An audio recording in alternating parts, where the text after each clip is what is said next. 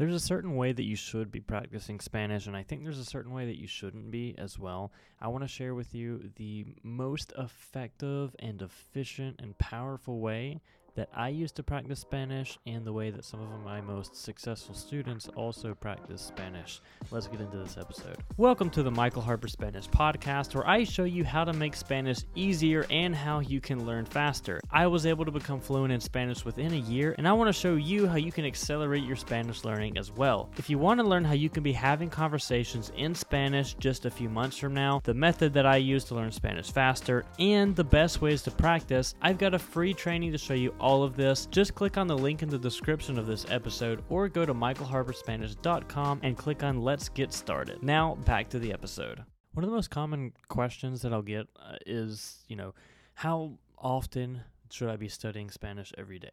And I don't have an exact answer to that. When I was learning Spanish, even though I was able to become fluent quickly, I did not study every day. There were actually lots of times where I would go days, even a couple of weeks at a time without studying or even thinking about Spanish that much.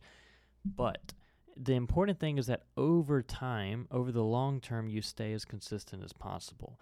Even then, when I would try and just practice Spanish every day, it wasn't like I was necessarily studying that much.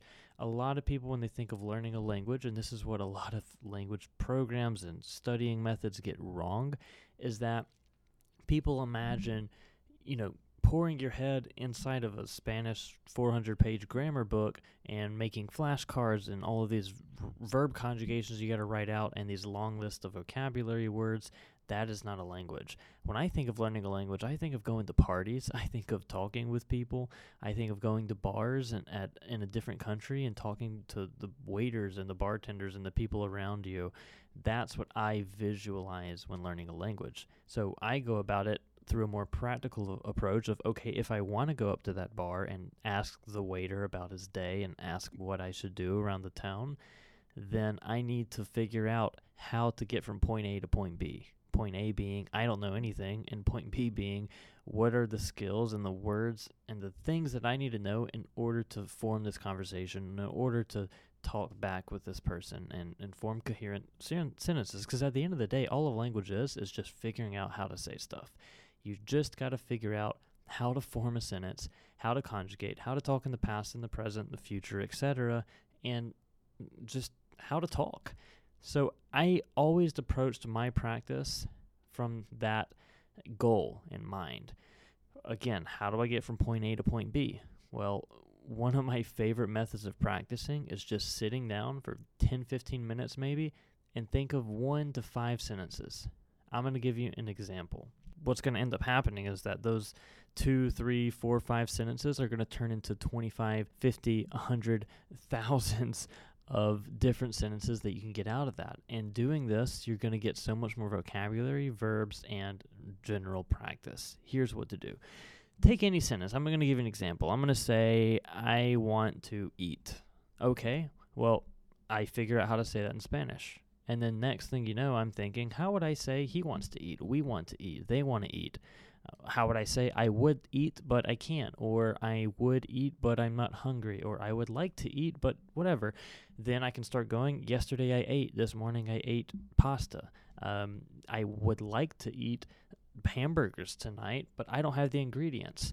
I need to go to the store. Now I need to buy lettuce, tomatoes, breads, buns. I need to buy all these different things. Wow, all of a sudden I'm thinking in a different language now. All of a sudden I've gone from just talking about me wanting to eat to now I'm at a grocery store buying a bunch of ingredients. Ooh, what if I'm eating with someone else? Well, what are we going to talk about? I don't know, but you can think of so many different sentences just from thinking of one sentence. So whenever you don't know what to practice, just sit down and start figuring out how to say stuff in Spanish. Think of one sentence and then branch out. I know this is a podcast, so it's kind of hard to visualize, but imagine you wrote down on a piece of paper a sentence. Around that sentence, I want you to draw a bunch of different lines. And eventually you'll have this big diagram that you've drawn out, and all of those little lines represent different sentences. So from I want to eat, I could draw a line and write, I would like to eat. From that line, I could then draw another line from that one sentence so that it says, I would like to eat, but I'm not really that hungry, or I would like to eat at this new restaurant, or I would like to ask out this person to go eat with me.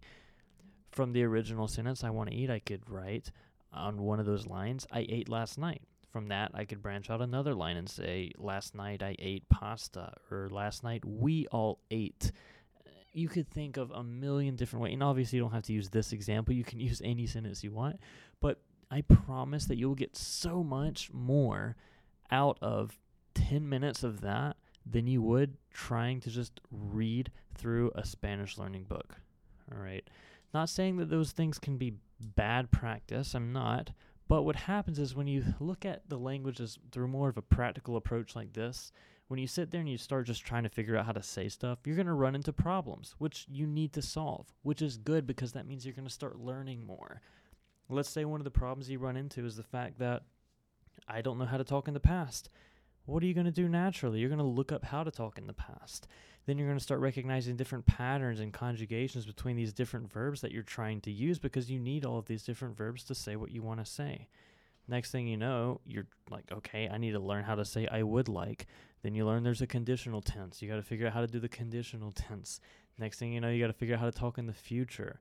Next thing you know, you realize that that's all a language is just figuring out how to talk in different tenses and focusing on these verbs.